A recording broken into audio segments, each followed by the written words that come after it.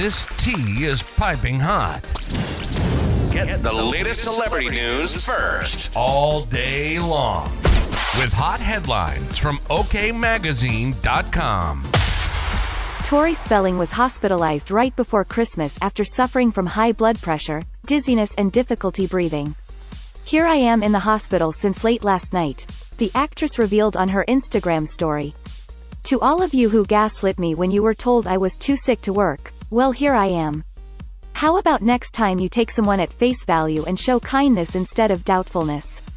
In other news, Christine Brown's daughter, Gwendolyn, revealed she's not a fan of her dad Cody Brown's only remaining wife, Robyn Brown. "I really don't like her as a person," the 21-year-old said after viewing the current season of Sister Wives. "I do feel less about Robyn from watching this." Allison Holker returned to social media after the heartbreaking passing of her husband Stephen, Twitch, boss. "My one and only, oh how my heart aches. We miss you so much," the dancer penned alongside a photo of herself and her late spouse. We'll keep you updated throughout the day with scalding details. For more fiery headlines, visit OKMagazine.com and hit subscribe.